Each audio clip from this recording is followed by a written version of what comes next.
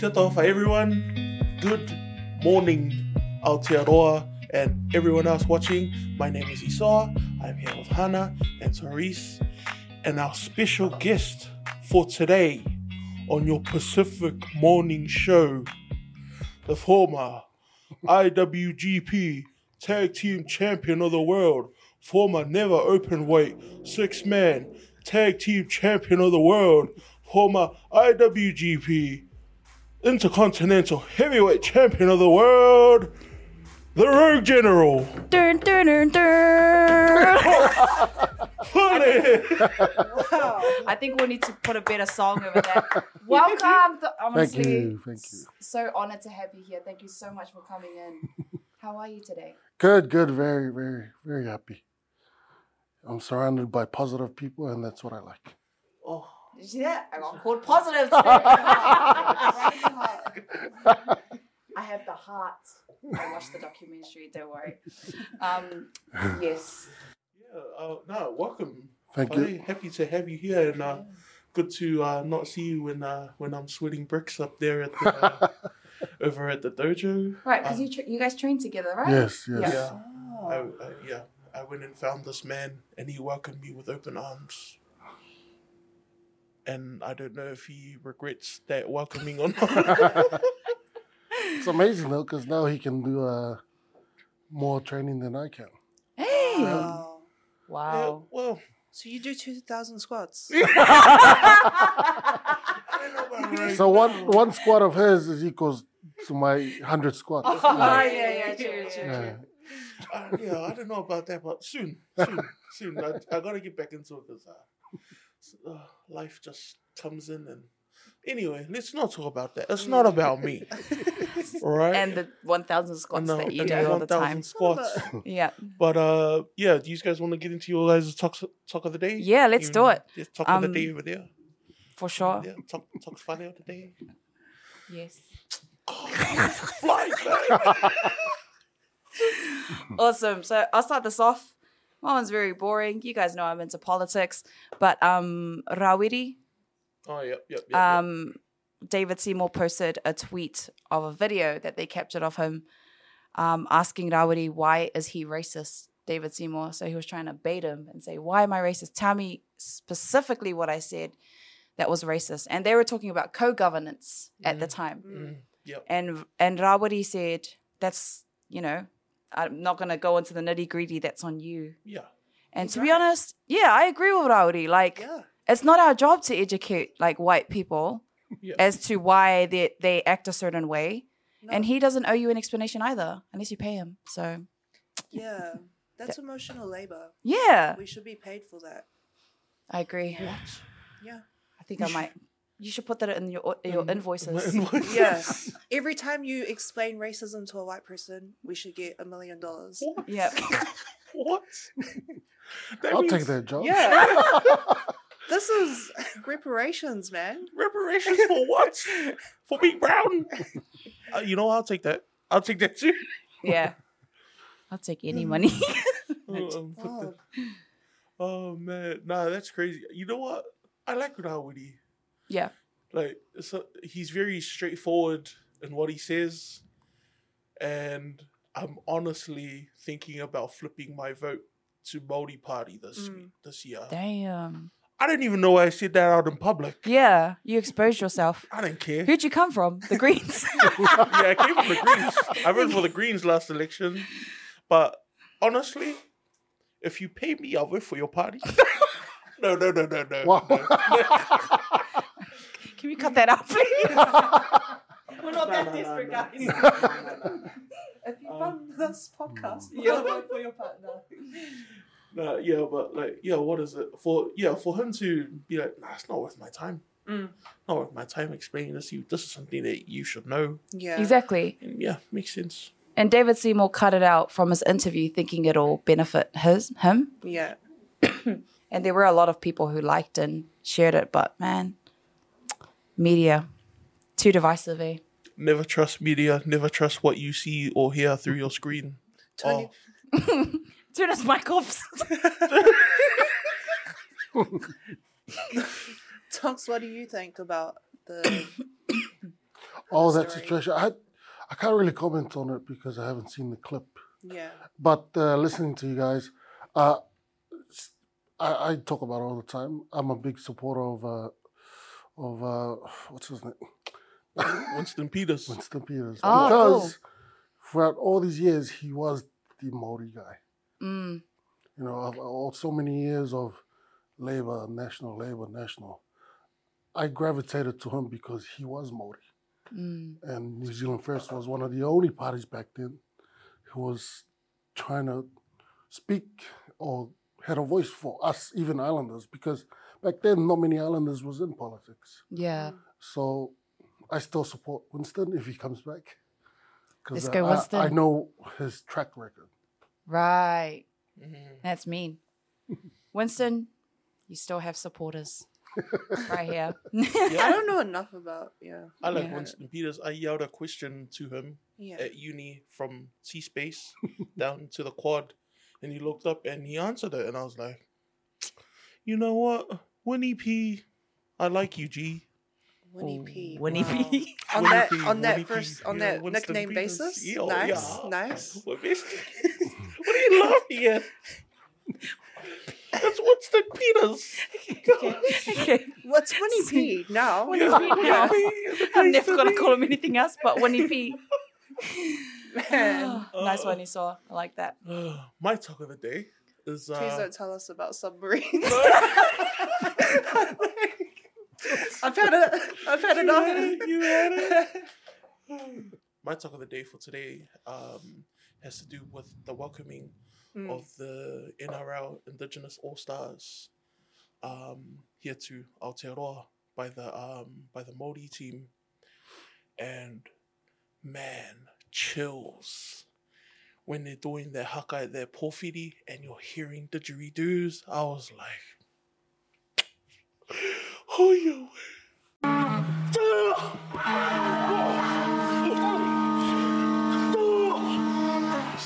I love being brown, man. Yo, You know, it was good. I haven't seen it yet. Yeah, I'm getting goosebumps. Yeah, you're getting Yeah. yeah, because it's just it's something that you wouldn't imagine goes together because it's a clash of two cultures. Like you think Right. it's a clash of two different cultures, but it's the coming together of two cultures, and that's just what makes being brown and being from somewhere indigenous, and you can carry your indigeneity with you.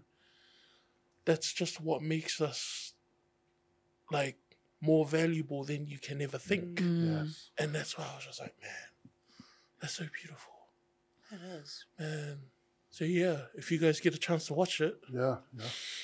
and you want to have a cry, and then after that go on like a spiel, like go down the haka rabbit hole like I do sometimes, and I'm just like, Yo. this is my favorite All Blacks haka, Yeah, then yeah, you should watch it. that's mean. I think, yeah, I'm definitely watching after this. We'll also put the link to the video if you want to watch that too. Attach to this. We have our quote of the day, and Toks Fale is going to give us our quote of the day today. This is one of my favorite ones. The original person who said it is unknown, but the quote goes, "He who says he can and he who says he can't are both usually right." Wow. I love that.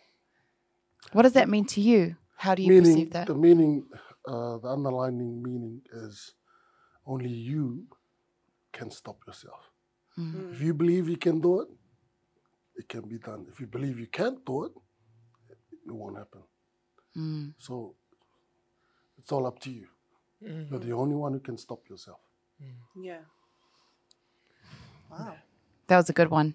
I need to apply that to myself in fitness, to be honest. I'm terrible, man. Yeah. It's like, it's so funny. This is just my experience. Mentally wise, like when it comes to working and stuff, I can really switch on. But when it comes to physical, like going into the gym and running, I have a hard time convincing myself. Do you have any advice for people like that? Yes, I think we all go through the same. I mean, we all go through it, but in different instances. But what I've found throughout my own experience is if you tell yourself you can do it, you know it's going to be hard, but if you say it's going to be fun. Like, I hate doing burpees. Burpees is one of my enemies, and I hate doing it. Same. But when we have training sessions where there's 10 burpees or there's 10 sets of 10, already I've lost. But when I tell myself, just enjoy it. 10, get up, enjoy it, breathe, you're still alive. And then I find myself just 100 done. Oh, easy. So it's more of a mental decision to be happy about it instead of seeing it and going, oh, this is going to be boring. It's got to be boring. It goes back to what we were just saying. Yeah. So a little tip, hey, have fun. Yeah. It's going to be tough anyways. Might as well have fun on the way. Yeah. Oh, like kind of like when we're working out, a lot of the times I'm actively complaining in my head while I'm working out, and then when I'm about to be like, nah, I give up, I'm like, next set already? We got through it? You know? So, what I like about that quote, especially, it just kind of reminds me of, what is it, Dory from Finding Nemo? She's like, just keep swimming. Yeah. Yes, keep swimming. Yeah. Yes, that's that. You know, he who says I can will. Is right. Yeah. So, yeah, I love that. What do you reckon, Therese? No, I love that. I think it's true because when I think that I can do something, like, I end up doing it, I feel like it's that belief in that. And then you start coming up with ideas how you can do it, like how you can possibly do it. But when I say I can't do something, then I get no ideas on how I can do it. So I think just like shifting, or like for me, in my experiences, when I've shifted my mindset into believing that I could or that I can, I start becoming a problem solver. And like it starts opening me up to like all these like possibilities of what I could possibly do to make it happen. Yes. So I'm heavy on that. Like if you think you can do it, then you can. Yo. Yeah. Cheers to that, mate. Cheers with our water bottle. Cheers with that water. Yeah. You got that water. Cheers. Nah, that's mean as. Thank you so much for that. That was an awesome quote. To all our viewers, I hope that helped encourage you to get through your day. You know, working and fitness and eating healthy is not always easy, but with this quote today, I hope it puts you in a better mood and a more positive and optimistic view. We'll be right back. Taya manuia. Good morning.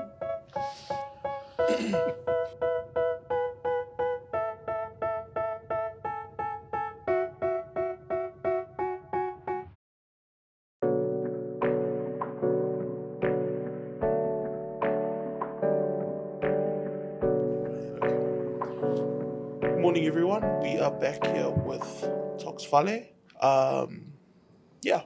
Can we just start off with a little light and breezy question, if you will? So originally you had gone to Japan to play rugby, right?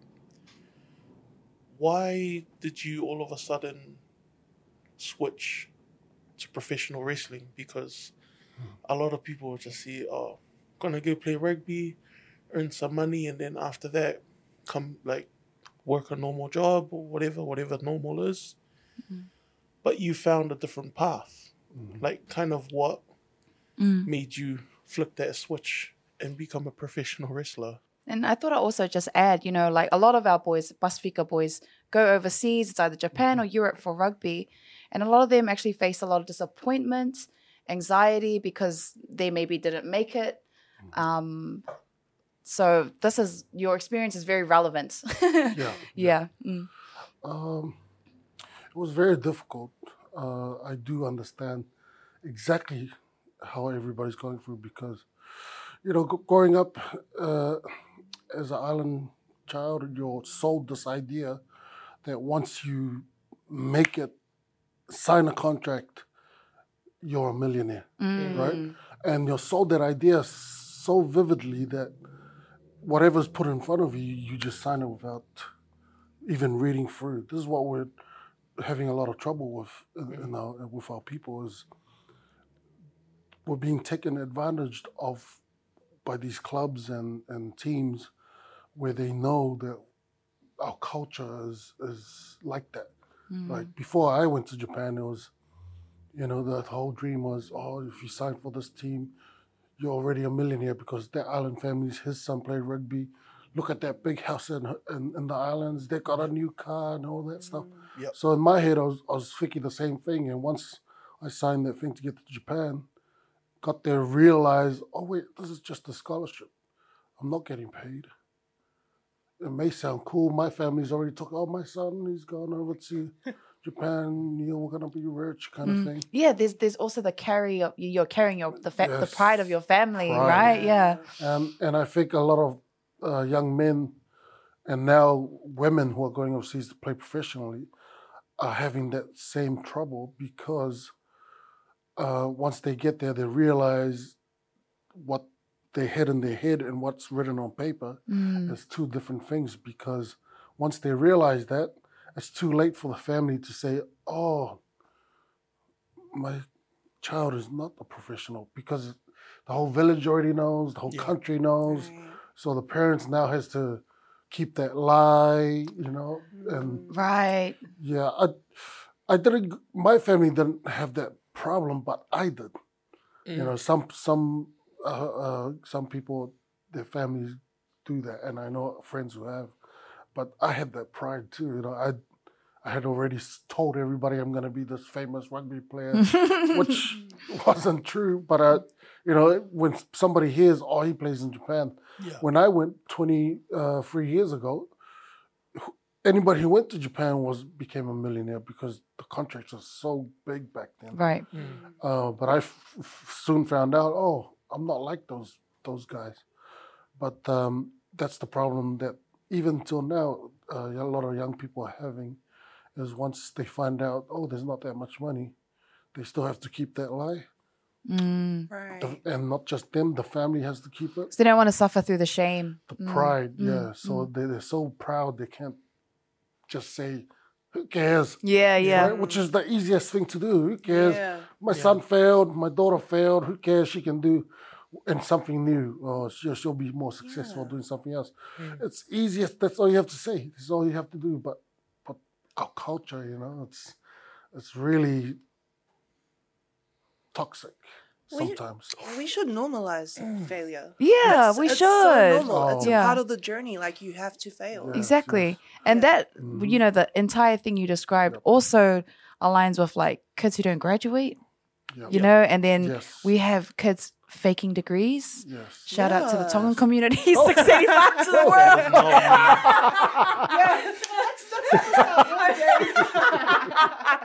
No, but like it runs across so many different industries, right? Yes, it does. Yeah. It does. Yeah, it's because I was so adamant to shut people up, right? So I went and finished high school. I went in and got my degree in Japan, in Japanese, because I didn't want people to think, he's a failure, right? And became a professional rugby player. Just because I was so proud, I didn't want people to say I'm a failure. But the truth of the matter is, I wish I was taught to accept failure, right? And I preach it now wherever I go. I tell people, it's okay to fail. If you fail, that's the best way to learn. And I remember in high school, I failed tests or failed exams, failed in rugby, failed in soccer, whatever. And it's always, you're not good enough. You shouldn't. Go back and study. Go and study harder. No. You failed. Okay. It's okay. We can try it again. If you fail, you can try it again and again and again. Yeah. And you're not taught that in high school. Not taught that in any school. And I hate that. If you leave school, I wish I could have left school at an earlier age, because I went and got all my degrees or whatever, and I haven't used it once, which tells me that's 10 years of my life I just wasted. Yeah. Because I could have just done everything after uni when I was still 20. So the system is It's pressure, eh? pressure, culture. Yeah. Because, you know, you could say that that's possibly a lot of the reason why we have these Pacific athletes, you know, come so close to cracking first grade and kind of fizzle out. And then people just look, oh, he that's the guy that could have made it, but didn't make it. You know, and it's just like, well, what did you do? Yeah. But that's the toxic side of Yeah, our culture, exactly. right? And not many people talk about that. Yeah. Right? And before I failed in rugby, I used to hear about guys who went to league, couldn't make the top grade. Family in Samoa already took out loans to Yeah. family in Tongan already told the whole village. Yeah. So getting cut before they even make the top grade, Yeah. they couldn't face going home. And I've heard a lot of people, you know, turn to suicide. Yeah. Yeah. It's whakama. Yeah, fuck about it. It's embarrassing. And I say I went through the same thing because I experienced it. When I failed from rugby, all that went through my mind. And for a whole year, I was trying to figure out how to survive and tell my family. And suicide was there. I was lucky I had the right people in my life to keep me here. Yeah. But that's when I understood all those other guys that I heard about. I was almost at that spot. I was almost. Right. Yeah. And I understand now why they do that. And one of the big things, I have my dojo here, and I've created a pathway to Japan, America, and Australia, was to help the youth here and at the same time target those guys.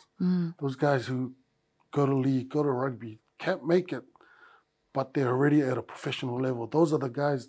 For years, I based my dojo here because I wanted to target those guys. Nice. Because I went through it. Because if you can't make it in that arena, I can pull them out of there and say, hey, I can still give you a chance. You'll still make your money. You'll still become famous, but in a different way. Yeah. Yeah.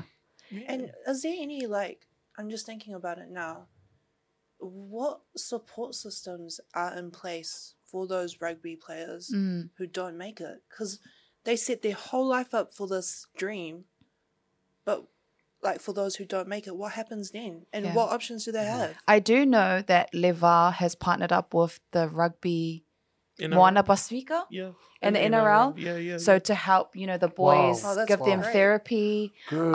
a psychologist that they can access after their wow. careers. So that's one positive thing I that's saw great. out of that. That's great. We should link that in the Yeah, episodes for as sure. well. Yeah. Thanks, that's Ryan. great. We love you, Ryan. We love you, Ryan. Wow. Yeah, we never had that back then. Yeah, it must have been a lot harder. And there's still, what I've heard now, it's gotten worse because they're not at high school. They've moved down to even lower grades, intermediate, signing these kids Yeah. years before they even graduate. Have you guys seen the documentary with Eliota on it and how they're signing away boys? Yeah. Have you seen No, that I've one? heard, Oh, but I yeah. haven't seen it yet. It's basically what you're saying. They signed them like 13, 14. Yep. And their family, like the pride comes in. My son's going to be here. But they pay them really low. And then just take them, exploit. Yep. That was what that's what they did almost like to Sonny Bill. Like they took Sonny Bill when he was still 16, 17. Yeah, a lot of guys. Not even year 12 yet. When it started, there was a lot of. Sonny Bill had good enough talent for them to actually invest in him really good. Yeah. But there's a lot of young people who they just get signed because some clubs don't want them to go to other places. Yeah. You know, if somebody, we like him too. No, he's already signed with us. Right. Yeah. But even if we don't lose him, you can't have him. Yeah. But just quickly coming back to failure, would you say that, you know, just speaking for yourself, you know, would you say that you failed forward? Yes. It took me a long time to understand that. Yeah. You know, failure is a lot like, because we're not taught that failure is a good thing, when we fail, we think it's a bad thing, which means you're failing backwards. Yeah. You're failing backwards where all you have to do is take one more step forward and you've made it, but we fail backwards and we go, okay, we'll go this way. Instead of, okay, let's get up again and take one more step because we're almost there. Yeah. But I've learned, after learning that, every failure to me is a godsend because I learn from it. Everything I do when I fail, I smile, I sit back and I reflect and I know what to do next. And sometimes it's fun for me to watch some of my staff when they go through problems and they come to me with these problems and they go, oh, why aren't you worried? I say, because I know what to do, you know. I just need to, and then I teach them how to do it. And they go, oh, it's easy to do it. We can do it.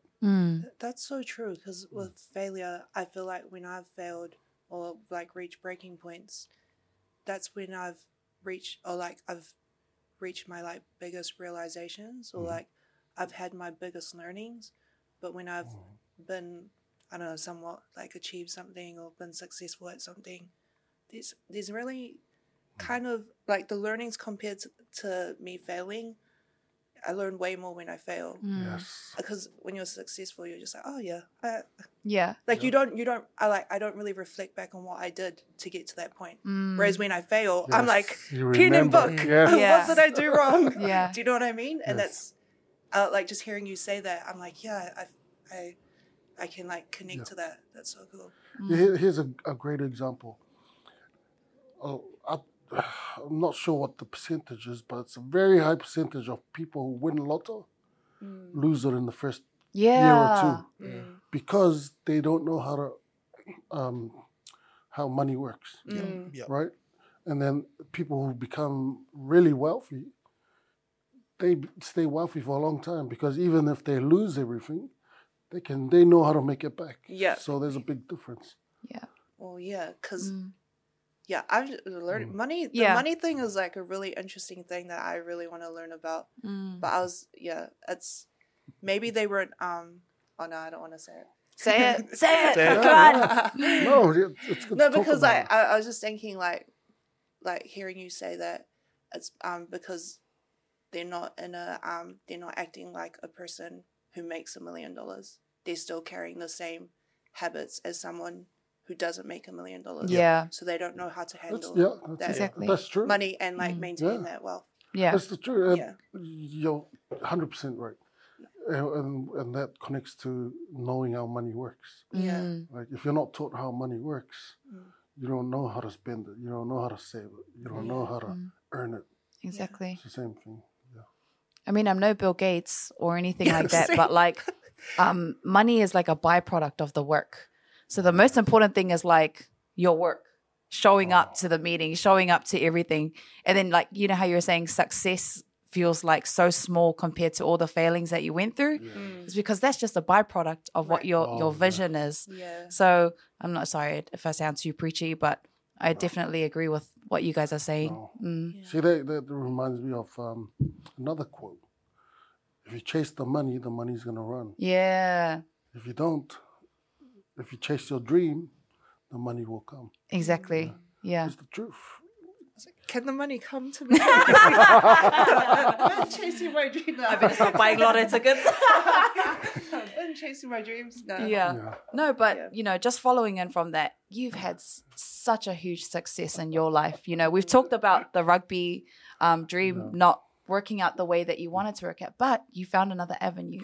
And that was professional wrestling in Japan. Yes. Could you tell us a bit about that? Like, why did you decide? What was the thought process in your mind? I was like, you know what? Stuff this. I'm going to wrestling. Let it bolt. Yeah. So failed in rugby. Tried to get back on it. It was at a time where the economy was really bad back in 2006, 7, 8. So I couldn't find another team. And I had about 2 weeks left on my visa to stay in Japan. So I wanted to stay in Japan. And I didn't want to face the failure and come back to New Zealand and everybody, oh, he's a failure. So I looked around in Japan and a friend of mine heard I was leaving and he said, come and try out for this with me. And I thought, what do you mean? He goes, it's wrestling. And in my head, I'm thinking, oh, you mean that stuff in America, the WWE stuff? And he goes, yeah. And I thought, oh, that's easy. You know, you just, bit of acting. Bit of acting, you know. So I turned up to the tryout and quickly found out it's not as easy as I thought. So I tried out, I made it. Of course, I found out it was harder than the rugby trainings. But I thought because I failed in rugby, I better give this one a really good go. And I stuck with it, and made it. Did really well. You guys need to watch Lions Raw. Yeah, Lions Raw. Yep. Everyone sign up to New Japan World right now. I'm not giving anyone else my login. I used his login to watch it. Yeah, but such an awesome documentary series about wrestlers in Japan and the training process. He's right. It's worse than rugby training. I was so surprised. And you know how you said, oh, all good, just got to put on a bit of acting. You know, that was my mindset going into wrestling. I was like, oh, it's just probably just like, you know, throw someone here and fly over there. Yeah. But when I saw the training, they do 2,000 squats, guys. 2,000 squats. One session. Warm up. Not 1 week. It's a warm-up. Wait, what Is it legal? Exactly. Are you guys all right? Do you need therapy? Toks, when the intake is on, and then Toks walks through the door and goes, that rug isn't supposed to be there. It's supposed to be here. 1,000 squats, boys. Yeah. Yeah, the training is absolutely intense. And if you watch that documentary, Lions Raw, you will get an insight. What I also enjoyed about that documentary was the style of training. Like you're living together, the values that you share as a group, you know, all for one for all, making sure everyone does everything right. And it requires full commitment. Yes. It's not something you can do part-time, which is what I learned when I watched it. I was like, you can't just say, oh, I want to be a wrestler, but do this $1 million side hustle on the side. Or if you can do that, props to you. You probably do that already. You probably do that already. But I thought that was amazing, and the training is super intense. So, like, what do you look for in people? Well, we talked about earlier, is if I can find those guys who are already professionals in rugby or whatever sport, but just can't make it to the top, they have the perfect level for me to pluck out of wherever they are and make them superstars. But if they're not at that level, I'm looking for people who are hungry, like I was when I was looking for a job after rugby. So hungry literally, figuratively, hungry to be successful, hungry to help your parents, hungry to create a new life. That's what I'm looking for. And I don't care how big you are, how small you are, male, female, doesn't matter.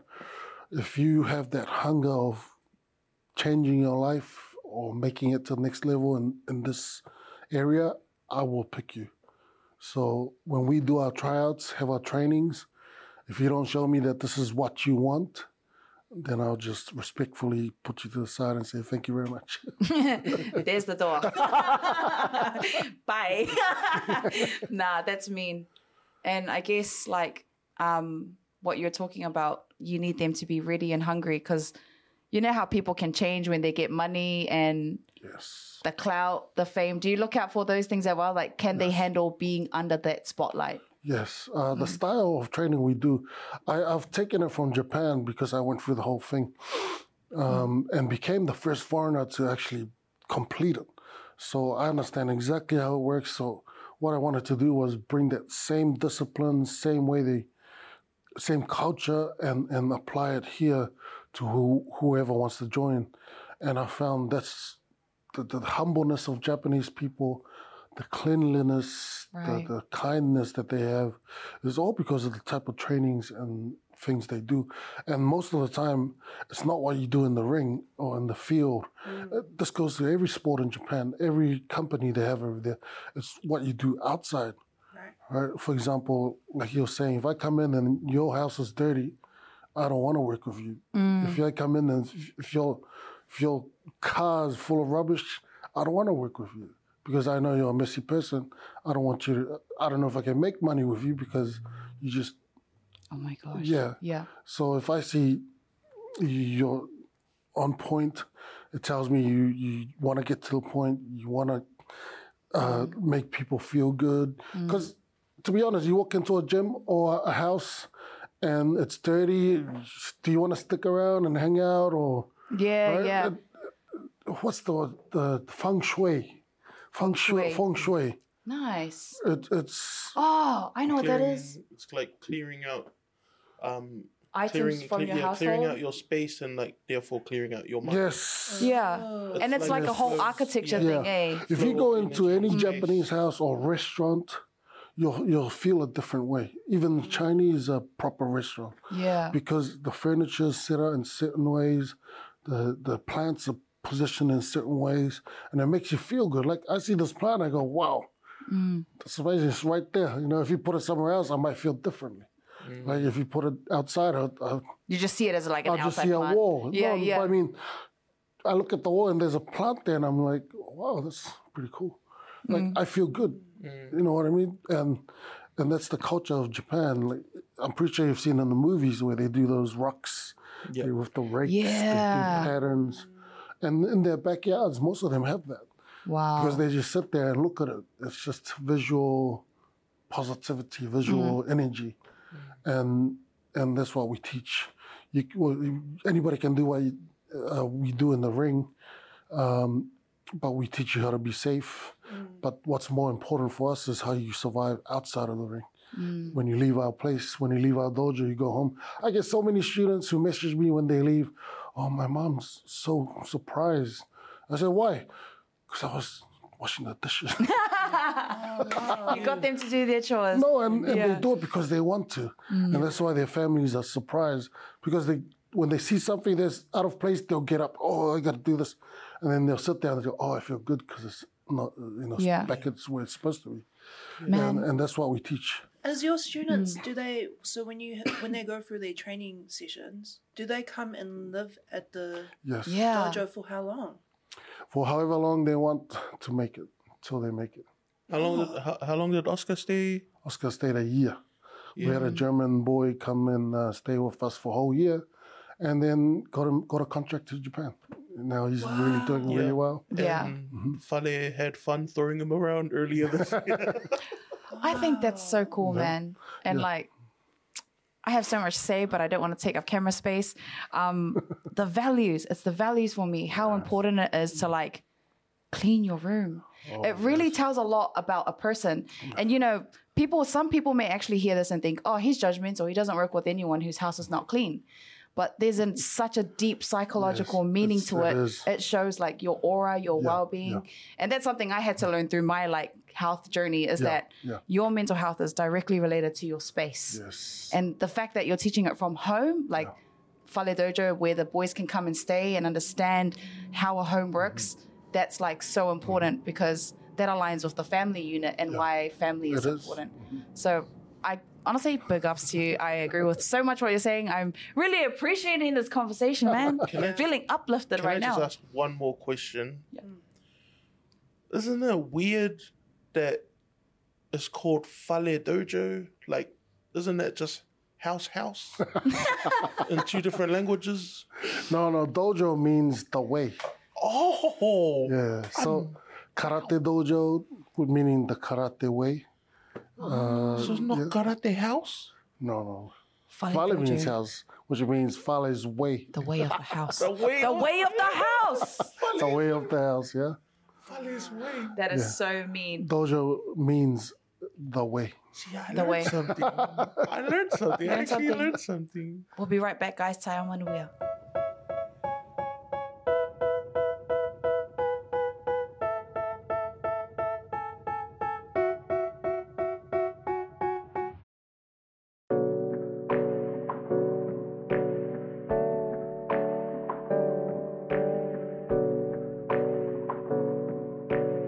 So I heard you're a child of migrants. I am too.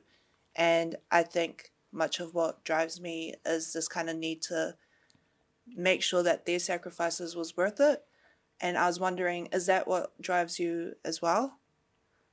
Yes, I think most of it is that trying to give back. Because honestly, why are we here? You know, some people may say, oh, a lot of different cultures don't really treat their parents the way we do. Or some of them, when they leave home, they never think twice about where their parents are or what they're up to. Yeah. But in our culture, it's your parents is everything. Why? Because they're the reasons why we're here. And especially coming from the islands to find a new life and build a new life in a different country, that's not an easy thing. Of my family, there's 11 of us, and back in the 80s, my parents found a way to get all of us here to New Zealand and bought a house, put us all through school, and it's not an easy thing. I don't know about today, but back then it was very hard. Yeah. So one of my big goals was, of course, set them free of all their debts, and I was able to achieve that through my failures in Japan. Failing, and those failures got me to where I needed to be, and that's how I ended up being able to buy them a house. So you bought your parents a house. That's like legit the ultimate. Yeah, that's the ultimate dream. Yeah, that's the child of a migrant's dream. Yeah. Is to be able to buy their parents a house or like free them of debt. How did that feel? Like, what was that whole process like? Oh man, that's in the Tongan culture. If any family who owns their house is the ultimate pride in Tonga. Yep. If Do you want to know what it is in Samoa? No. It's cars. Oh, really? No, I'm kidding. But trust me, 'Cause I've seen Samoans your cars. love their cars. Yeah, you seen the tennis balls and the flashy lights everywhere? Samoans take pride in their cars and their homes too. But sorry, I didn't mean to add Samoa to that description of Tonga. But that's fine. Yeah. It's okay. That's fine. But for me, growing up, it's what I heard around the community. You know, they always ask, oh, does that person own their house? Does that person own their house? And when somebody says, yeah, like the shoulders like, yeah, you own our house. Yeah. And I could see that, you know, visually I could tell, oh man, that family's successful. And my parents finally bought a house, but couldn't afford to pay the mortgage every month. So it was a constant struggle for years and years. And then everybody got married and had kids and moved out, had their own problems, but my parents were still there, struggling. And when I started to get a little bit of money in rugby, you know, here I was being a dumbass, trying to live my superstar, lost all that when that failed. And then I realized I needed to get into gear and, try and help mom and dad out. So when I started making a little bit of good money in wrestling, I made it a goal. So I would come every year. I'd come back every year and ask my dad, show me your list of your bills. And if it took me a year, I'll do it. I'll pick one.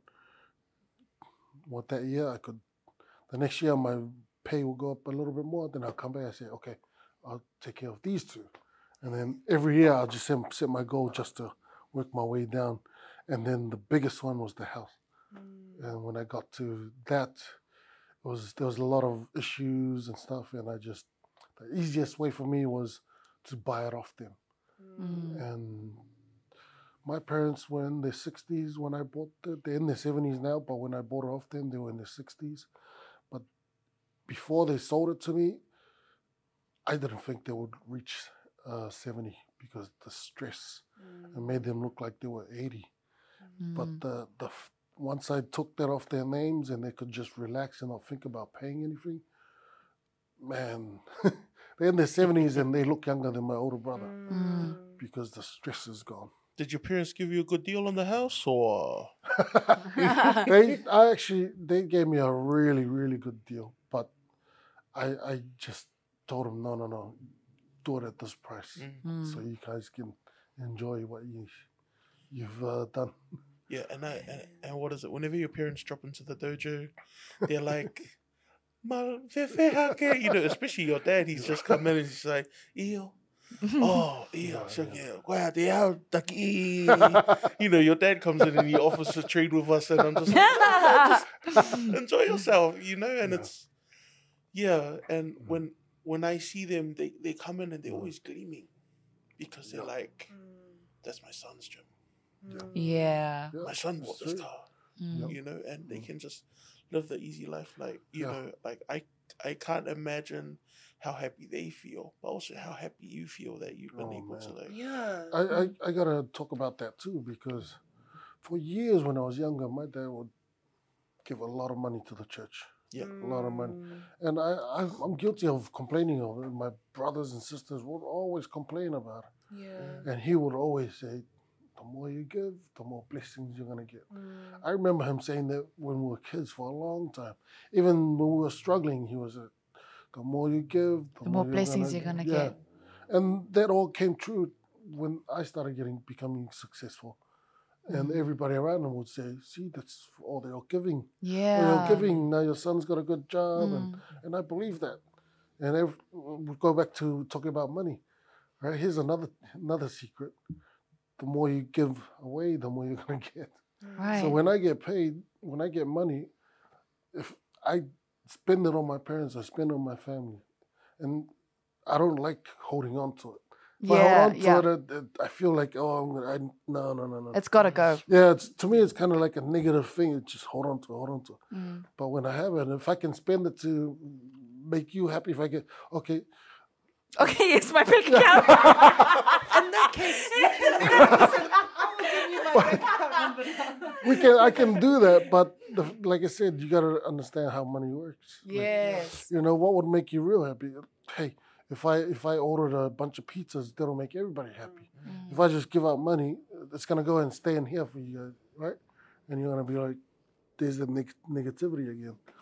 But I've realized the more I spend on people to get to feel more positive and oh man, and the blessings just come. And I believe the teachings my dad and my grandparents did the same thing. I never understood until the last 5-10 years. That's a very common teaching in pasifika communities. The more you give, Yes. but I feel like when you stay in a Western nation, it's more about me. Yes. Do more for yourself. Like, Yes. if you can't do this, don't go out of your way. Yes. But that's the struggle. I feel like for Yes. myself personally, that's the struggle I've had to come through, is believing that if you give, you just have to have that faith that you will get blessings from it. And I feel like people should adopt it more, because I feel like not many people believe that it's true, because you have to wait and witness it. Whereas if you're going to sit there and think, me, I'm going to save this money for me, you just see it immediately. Yeah. The response is immediate. But That's so true. That's true. Yeah, because what is it? Well, we'll just use Pacific Circles as an example. I mean, we live in a Western country, even though it's Māori land. It's Māori country. But we live in a capitalist society where all the wealth is supposed to trickle from the top down, right? But we all know it's concentrated at the top. In Pacific circles, we're built on reciprocity. Like, when I'm in my time of need, the community comes and helps me out. When other people are in their time of need, we show up. And I remember thinking that, like, all the time growing up, I was like, why are we giving to the church, man? Why are we giving to this funeral of someone that I don't know? Even though I still complain sometimes. But then at the end of the day, I'm just like, okay, Mom, Dad, how much do you guys need? But it's so true when you said that, like, the more you give, the more you get back.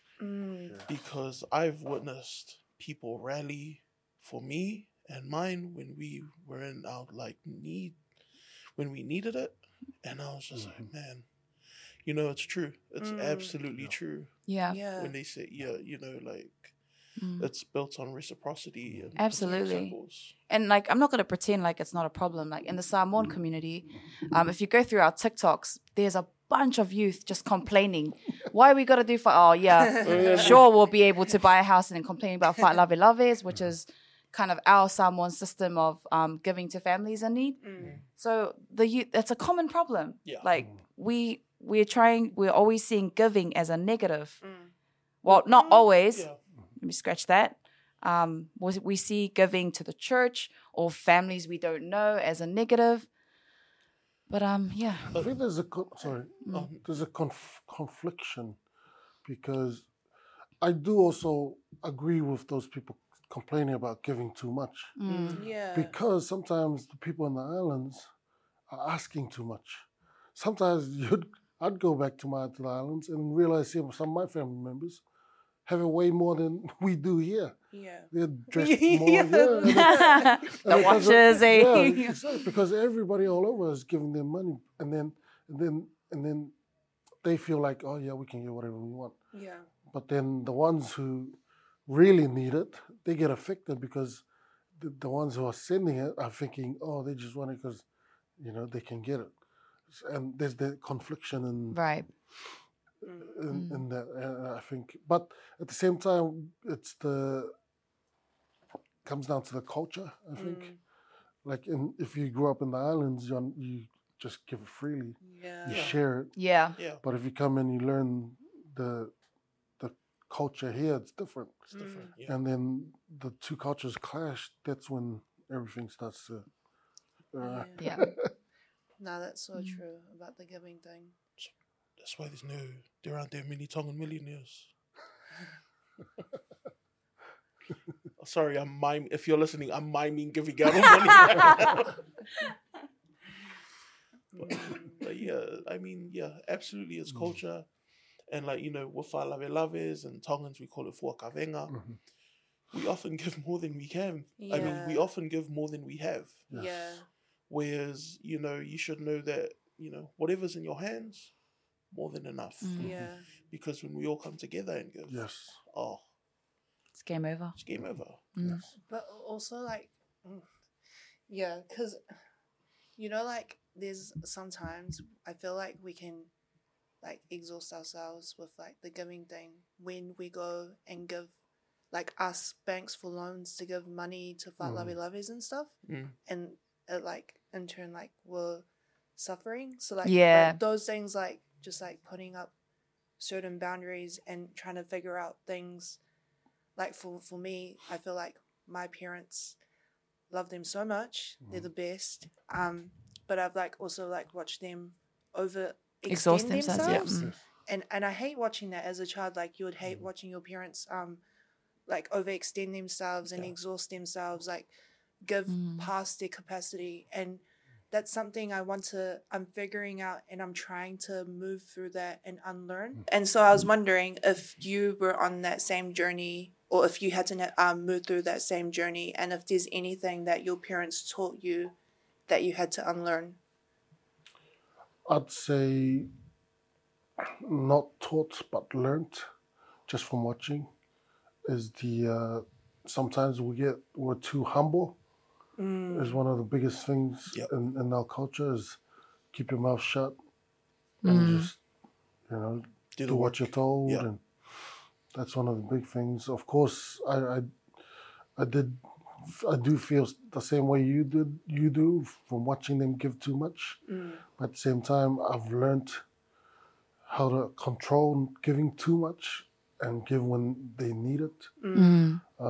But the main thing is our culture is a very humble culture, and sometimes we're too quiet. Right? One of the reasons why I'm successful is because I learned how to speak up when I need to. And going through the first couple of years in wrestling, being in a faction or team, and me and another Tongan member would be getting such a low amount of pay every year, where the other guys who not Tongan, Yeah. would be getting 3-4 times what we were getting. Wow. But I didn't blame them because that's how they were taught and brought up, to ask for what you want. Yeah. Where our culture is just shut up, do what you're told. What you get is what you get. Yeah. Yeah. That's like the be loud in the right spaces. Yeah. Because I got in trouble. A teacher or something. We were young, and they were like, because we were laughing really loudly in class, being annoying and disrupting. And then they were like, but we were quiet when it came down to the right times of like, actually, when we had to speak our mind or like confront something. Yeah. And she was like, you guys are loud in the wrong spaces. You need to be loud in the right spaces. So it's like, That's true. yeah. But you're not taught that in the island culture. It's just be quiet, Yeah. right? And accept what you're given. Right. Right? That's something I had to learn. In rugby, I was like that. You know, Right. same thing. I got into a team. This is how much you're getting. Thank you very much. Where the other guys would come, they weren't happy with what they saw. They negotiate. And they knew how to negotiate and knew how to talk. And they'll come out with their signing something way more than I was. And I would think to myself, why? And then I'll talk to my other Tongan friends and Samoan friends and playing rugby in Japan. And they were similar to me. And then everybody else was coming from other cultures. They were getting way more than all of us. Right. And then I understood, when I got into wrestling, I learned how to speak up. You know how you went through that journey of learning how to speak up? We've discussed how you get a reaction from like who you're going to be approaching and stuff like that. But did you get a reaction from fellow pasifika people for being more confident or saying what you need to say? Was it a good reaction or was it a... Very negative. Yeah. Right? See, Very that's negative. interesting to me because, you're saying it's a pasifika way to accept what you're given. And then when we come across personalities or characters who are not in that term and they know their boundaries, they know what they want from something or a place, and then those kind of personalities get excluded sometimes. I'm not saying all the time. How did you deal with that? I'm still dealing with it. Yeah, because it's not easy. It's never easy. Mainly because those people are still in the same workspace that I'm in, and they see the success I was getting because I spoke up. And, it ruins friendships, it ruins your family relations. But still dealing with it, meaning it's on the mend now because those people are starting to understand how to use their voice now. And they're starting to talk to me again in a positive way because now they understand where I'm coming from. Right. Whereas before, when I learned how to speak up at the right time, and I didn't learn from, I wasn't taught. It was just me studying, going on YouTube, listening to the right speakers, and they would give me tools to use, like learning how to recognize what's right and what's wrong when you're in a negotiation, and learning to understand when you're being taken advantage of. And I realized that last 7-10 years, because in rugby we're all being taken advantage of. Here's how much we can afford to give you. Oh, thank you very much. Oh, I'm so grateful because that's all they can afford. No, that's somebody. They would say no. Yeah. They will always throw the smallest amount at you. When I learned that, I started to experiment. I looked at it. I said, a little bit higher, please. Nice. And they'll sit back and they'll look at me and they go, okay. You like that one? I said, better. But, I would have never been able to do that before. But, so I started learning throughout the years. I got to the point where I grabbed the veer and I chuck it around and I walk outside and they'll come running. Yeah. Come back. That's Come back. They always try to play with you, eh? That's an interesting negotiation tactic. Yeah. And that's the point of, learning to use your voice. And that's your voice right there. I mean, but I guess you also proved your value. Yes. As well. You not only know inherently that I'm worth this much. Yes. But you've also shown I'm actually worth this much Yeah. and more. Yeah. If you give me more. Yeah. And I like that. That's good. No, it's true. It's true. And I feel sorry for our people, especially in sports, because a lot of them can't speak for themselves. One, they can't speak English or Japanese. True. Totally. So they have people who talk for them, but then, you know, they have their own agendas. So it's very difficult. Wow.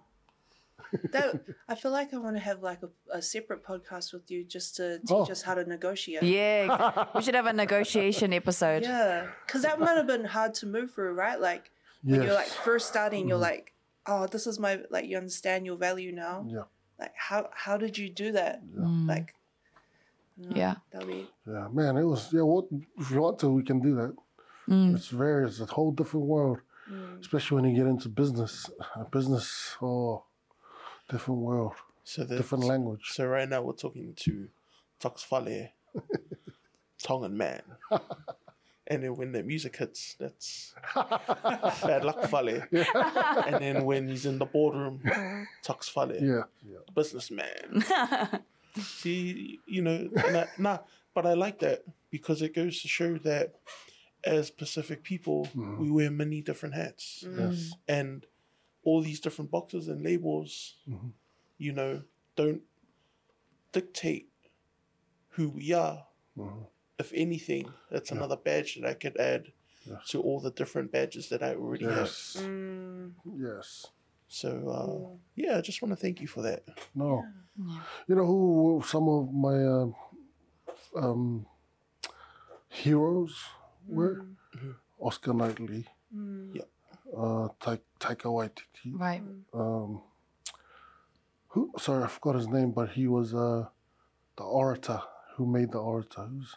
Tamusese? Yes. Yeah. Yes. Litama.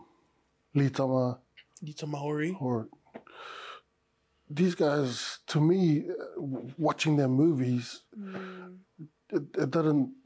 I wasn't seeing them as a hero because of the movies.